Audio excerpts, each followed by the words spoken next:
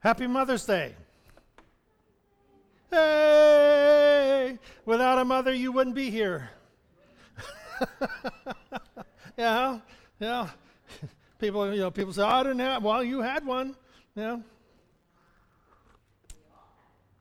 You all had one. If you didn't have a mother, let us check your DNA. All right, well, this morning we are going to look at one of the most famous mothers in the Bible, and that is Sarah. She is the wife of Abraham, and she is the mother of Isaac. And we'll be reading Genesis chapter 18, verses 9 through 14. What happens here in this setting, there are three individuals, or we know them as angels now, who approach Abraham in his tent. And this is the setting in which after this, the angels are going down to Sodom and Gomorrah, and Abraham intercedes for Sodom and Gomorrah. But these three angels come, and they are individuals that Abraham recognizes them as special, but I don't think he understands how special. And they approach his tent, and he invites them to stay. And what they say in their conversation is this: "Where is your wife Sarah?" they ask. "There in the tent," Abraham said. Then one of them said, "I will surely return to you about this time next year, and Sarah your wife will have a son." Now Sarah was listening at the entrance of the tent, which was behind him. Abraham and Sarah were already very old, and Sarah was past the age of having children. Sarah laughed to herself as she thought, "After I am worn out and my Lord is old, will I now have this pleasure?" Then the Lord said to Abraham, "Why did Sarah laugh and say, 'Will I really have a child now that I am old?' Is anything too hard for the Lord? I will return to you at the appointed time next year, and Sarah will have a son." Sarah was afraid. So she lied and said, "I did not laugh." I didn't laugh. That's right. Tell God you didn't laugh, okay? But he said, "You did laugh," and we'll talk about that as we go on. Well, as we think of Mother's Day, I found these 10 principles of motherhood that every mother should know. All right? If being a mother was so easy, it would have never started with something called labor. I like some of these. They're pretty good. Shouting to make your children obey is like using a horn to steer your car. You listening, boys? Yeah. Raising teenagers is like nailing Jell-O to a tree. You're allowed to laugh. Okay. Here. A child can tell you that the sole purpose of a middle name is so he can tell when he's really in trouble. There are 3 ways to get something done: do it yourself, hire someone else to do it, or forbid your child to do it. Adolescence is the age when children try to bring up their parents. There are 2 things a child will share willingly: a communicable disease and his mother's age. Money isn't everything, but it sure keeps the kids in touch. I like this one. An alarm clock is a device for awakening people who don't have small children. A child outgrows your lap, but never outgrows your heart. That's number 10. Thought I'd close with that one. That's a good one, right? Well, as we look at this idea of laughter, or the title of the message, I didn't even tell you what the title was. A mother who laughed. Sarah, the mother who laughed. And Sarah begins, as we begin, with the laughter of disbelief.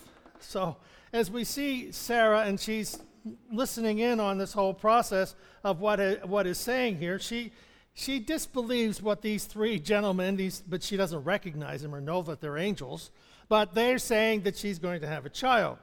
Well, a couple of things. Whenever we disbelieve, there's a couple of things we have to keep in mind. 1, God always keeps his promise. All right? 2, nothing is too hard for God. And a promise is nothing to laugh at. So, God always keeps a promise. God had promised Abraham. Now, if we know the study of Abraham, he is in Ur of the Chaldees, which is far away from present-day Israel and the land of promise. And so in that faraway land, Abraham has a promise. He's not an old man. He's probably, trying to think he's around 50, somewhere in there. And so he receives the promise that he and his wife are going to have a child, and all the nations of the world are going to be blessed. So you go out of the country that you live, and you go to a place, and I'll tell you when you get there. And this is about 1,200 miles away. And, the train wasn't running that day, so he had to take a camel. And so they started out for this new land that God said that he would give to Abraham, and so he started out. And he started out with a promise. I'm going to give you a land, and I'm going to give you a child. And we find in Genesis 12, God confirmed his covenant with Abraham that a son would come from his own body and would be his heir. So along the line and along the process, God renews his covenant, renews his promise to him. The only problem was, all the while, he and his wife were getting older. Sarah was barren. She couldn't have a child. And the years went by, and Abraham and Sarah struggled with this promise that God had given to them. At one point, Sarah even tells Abraham to take her handmaiden, which was a custom, and have a child through her. Well, that didn't work. They had a child, but Ishmael, and it was only a problem. So 14 years later, God appears to Abraham and confronts the covenant that he had given to him. Now remember, when God speaks a covenant, it's an agreement. And in this case, it was an agreement that God made that was unconditional, meaning that God said it and he's going to perform it. But the problem was, he was waiting too long. Well, in Genesis 17,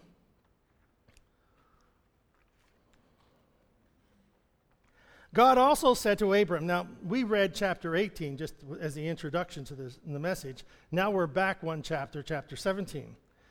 And God also said to Abraham, as for Sarai, thy wife, you are no longer to call her Sarai, her name shall be called Sarah. I will bless her and will surely give her a son by her. I will bless her so that she will be the mother of nations, kings and peoples will come from her. Abram fell face down. Now, he falls face down once because it's God speaking to him, so he falls face down. But what happens is he laughs.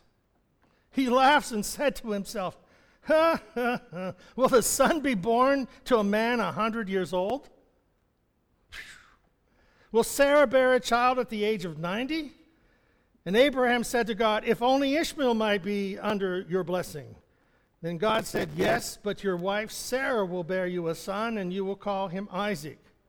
I will establish my covenant. I will establish the agreement that I've made with you and Sarah. I will establish it with an everlasting covenant from his descendants after him. And as for Ishmael, I have heard you. I will surely bless him. I will make him fruitful and greatly increase his numbers. He will be the father of 12 rulers, and I will make him a great nation. But my covenant I will establish with Isaac, whom Sarah will bear to you by this time next year. When he had finished speaking with Abraham, God went up from him. Well, did you catch that one point there? Faith, the father of our faith. Okay? We would say the father of faith is Abraham. And what happened? He heard what God was saying, he fell on his face, and he laughed. Now, the challenge here, always through this whole process, is when God gives us a promise, sometimes it seems so impossible, it's like we chuckle to ourselves, that could never happen to me. And that's kind of what's going on here, that God had made a promise, and he's 100 years old, and his wife is 90. Anybody in here 100? Okay, so you're eligible. When you get to reach, well, ladies, when you get to be 90, no one here is 90, okay? So when you get to be 90, you can have your child. Are you looking forward to that? So Abraham and Sarah, Abraham's 100, Sarah's 90. So will a son be born to a man who is 100 years old? It was a laughter of disbelief. Why? Because it sounds so impossible. Abraham even tried to switch and change God's mind. He says, what about Ishmael? We already have a son. He's Ishmael. Why don't we just use him? God said, no. My covenant I will establish with Isaac, your son, that you're going to have with Sarah next year about this time. You see, God always keeps his promises. When God makes a promise, he intends to keep it. And we know that the Israelites would finally settle years later in this promised land. And Joshua said, not one of God's promises the Lord has given has failed. Not one promise has God failed to fulfill. A psalmist said, the Lord is faithful to all his promises, loving toward all he has made.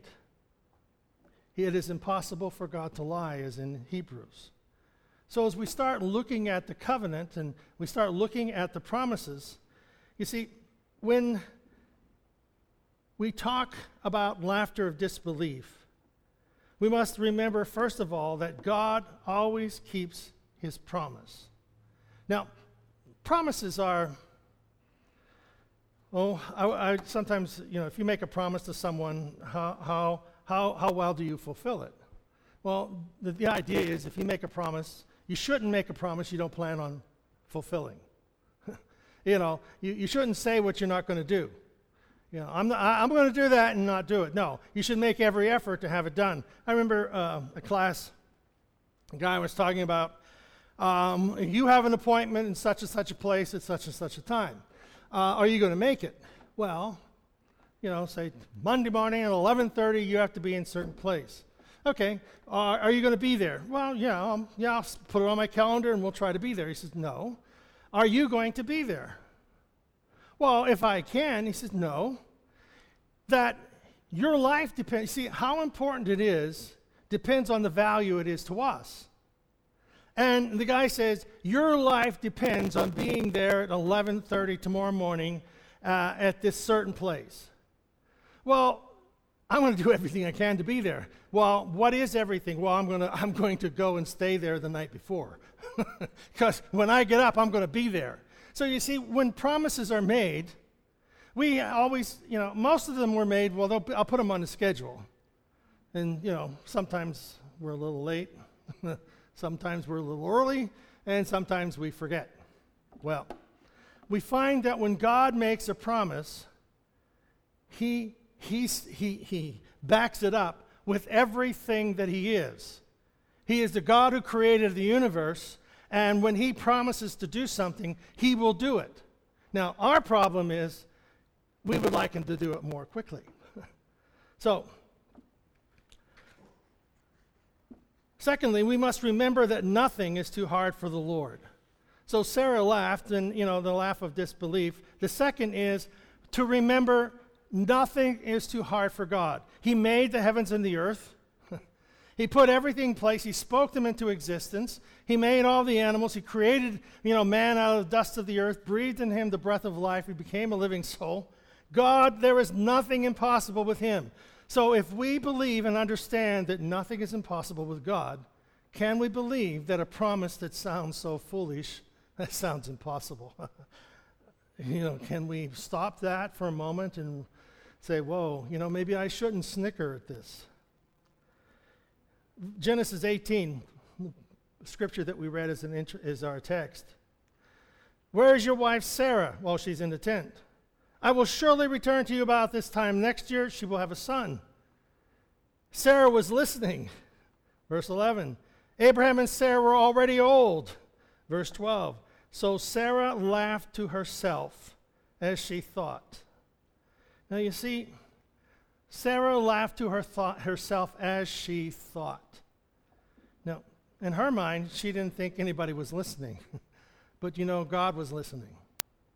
And whenever God makes a promise to us, he knows our thoughts and intents, and so we need to believe that he has made this promise to us, and we shouldn't snicker at it because it's too impossible. Abraham 100, Sarah is 90. And Abraham, that she would have a son by next year at this time, she found herself laughing. That is something very impossible.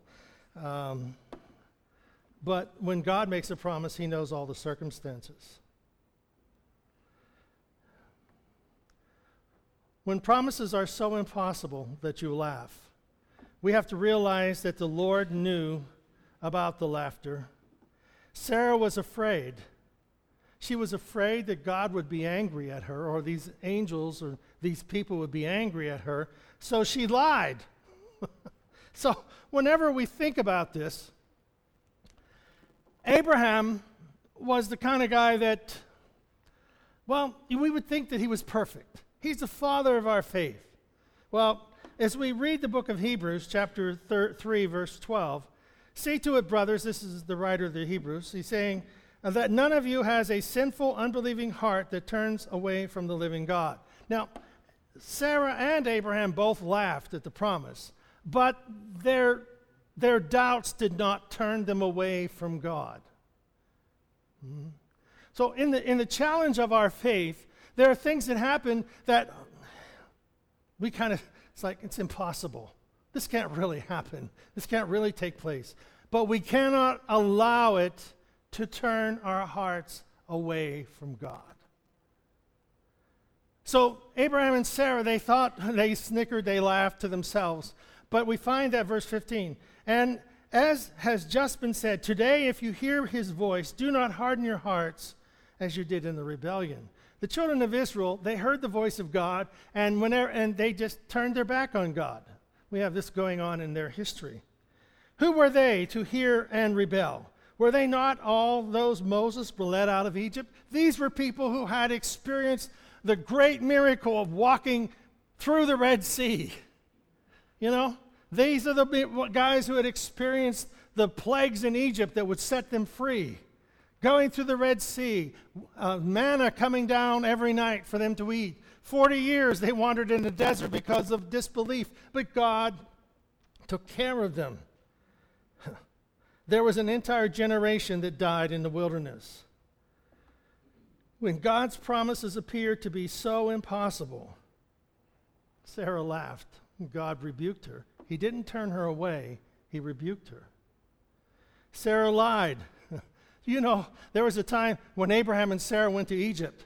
And when they went to Egypt, they went there, it was on their way through the promised land, and they went down to Egypt. And when they got there, Abraham tells Sarah, tell everybody you're my sister, because you're so beautiful, the Pharaoh will probably kill me and take you as his bride. So tell everybody you're my sister. That's trusting God. No, it isn't. Well, God did not, if you're looking for God to only work in perfect people, he doesn't. Because there are no perfect people. Even Abraham and Sarah weren't perfect. They failed. And they failed in many different ways, but that did not exclude them from God fulfilling his promise. See? In our life, you know, as we said in Hebrews, we don't allow disappointments to turn our heart away from God. We find that when God speaks to us in a way that he helps us, gives us strength for every day, and he gives us these promises in our heart, he is there to do a work in us that only he can do. And it takes God and I to make it work. God creates the universe. God gives us a promise. The promise is so great, you can't do it on your own. That's why we would have a tendency to, it's got me, happened to me. Well, let's look at the laughter of blessing. So we move from the laughter of disbelief to a laughter of blessing. God's blessing is undeserved. Now the Lord was gracious to Sarah. This is Genesis 21:1. Now the Lord was gracious to Sarah as he had said, and the Lord did for Sarah what he had promised. And I want us to look at the word gracious. The Bible says, by grace are you saved through faith, not of works. You can't do enough to make God notice you. We can't do enough to make God happy. We have his grace, and his grace is unmerited favor. That God, it's just his nature to love you. Unconditionally. It's God's nature, it's just who he is, to love you and not look at our failures, our mistakes, the problems that we've encountered, things we've given up on. God still looks at us graciously. So God looked graciously to Sarah. So the Lord was gracious to Sarah. Sarah had laughed at God's promise, but God was gracious to her. And Abraham and Sarah actually lied. We spoke about that, about going to Egypt. I want you to pretend to be my sister. God did not fulfill his promise to Abraham and Sarah because they deserved it, but because he was gracious to them. We receive the gifts and promises of God because of his grace. He is gracious to us. I don't deserve it. I remember one lady, she says, well, God always answers your prayers. You're the preacher. Well, you mean he answers my prayers and not yours? Yeah, because my prayers are never answered. Yours are always answered. So therefore, God doesn't like me as much as he likes you. That deserves a chuckle. It doesn't work that way. God is gracious to all of us, and his grace and his mercy and his favor is towards us. This is especially true of our salvation. For by grace are you saved through faith. It isn't of works. We can't do enough. So God does not accept us on the basis of performance. What do? We take tests to find out how good we are. Fortunately, I'm too old to take those tests now. But the basis of performance, he accepts us because of his love for us. And so God's divine favor is upon our life, and it is there because he wants us to experience his love. God's blessing comes in his time.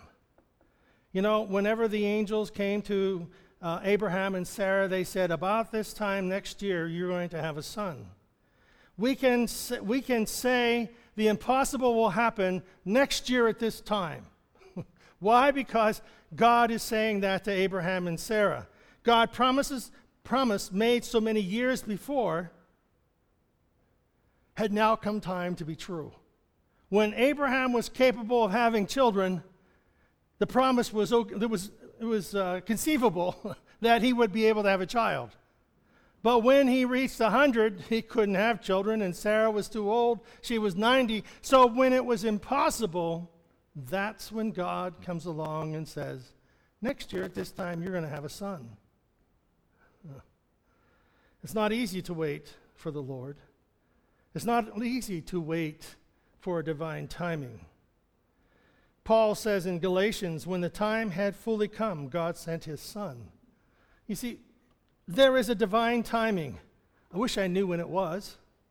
Then I wouldn't be so, so if I'm anxious. Be not anxious about anything, but is there things that you're anxious for? Is it a promise?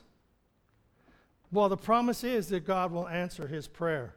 God's blessing brings true joy and lasting peace. The story of Sarah is verse 6 of Genesis 21. Do you have that one? Chapters in Genesis chapter 21, verse 6. God has brought me laughter. Now, what's the difference between when she was laughing in the tent and now laughing here? Laughing in the tent was, it's impossible. What is she doing here? That she has had a child. And now what she laughed at in disbelief, she now laughs at as bringing her joy. God has brought me laughter, and everyone who hears about this will laugh with me. So our faith is when we would snicker under our breath and say, oh, that'll never happen. God will bring that joy into our hearts and our life. It will happen. God's promises will be fulfilled. When Sarah tried to find another way to fulfill God's plan with Hagar and, Abraham, being with her handmaiden, well, that didn't work. Don't settle for less than what God has promised. The psalmist says, You have made known to me the path of life. You will fill me with joy in your presence, with eternal pleasures at your right hand. The blessing of the Lord brings wealth and adds no trouble to it. And lastly, we have the laughter of faith.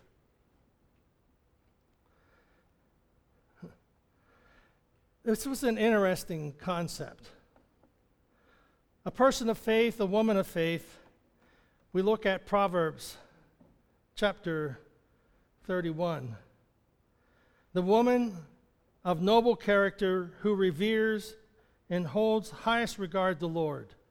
Then verse 25, she is clothed with strength and dignity, and she laughs at the days to come. That's Proverbs 31:25.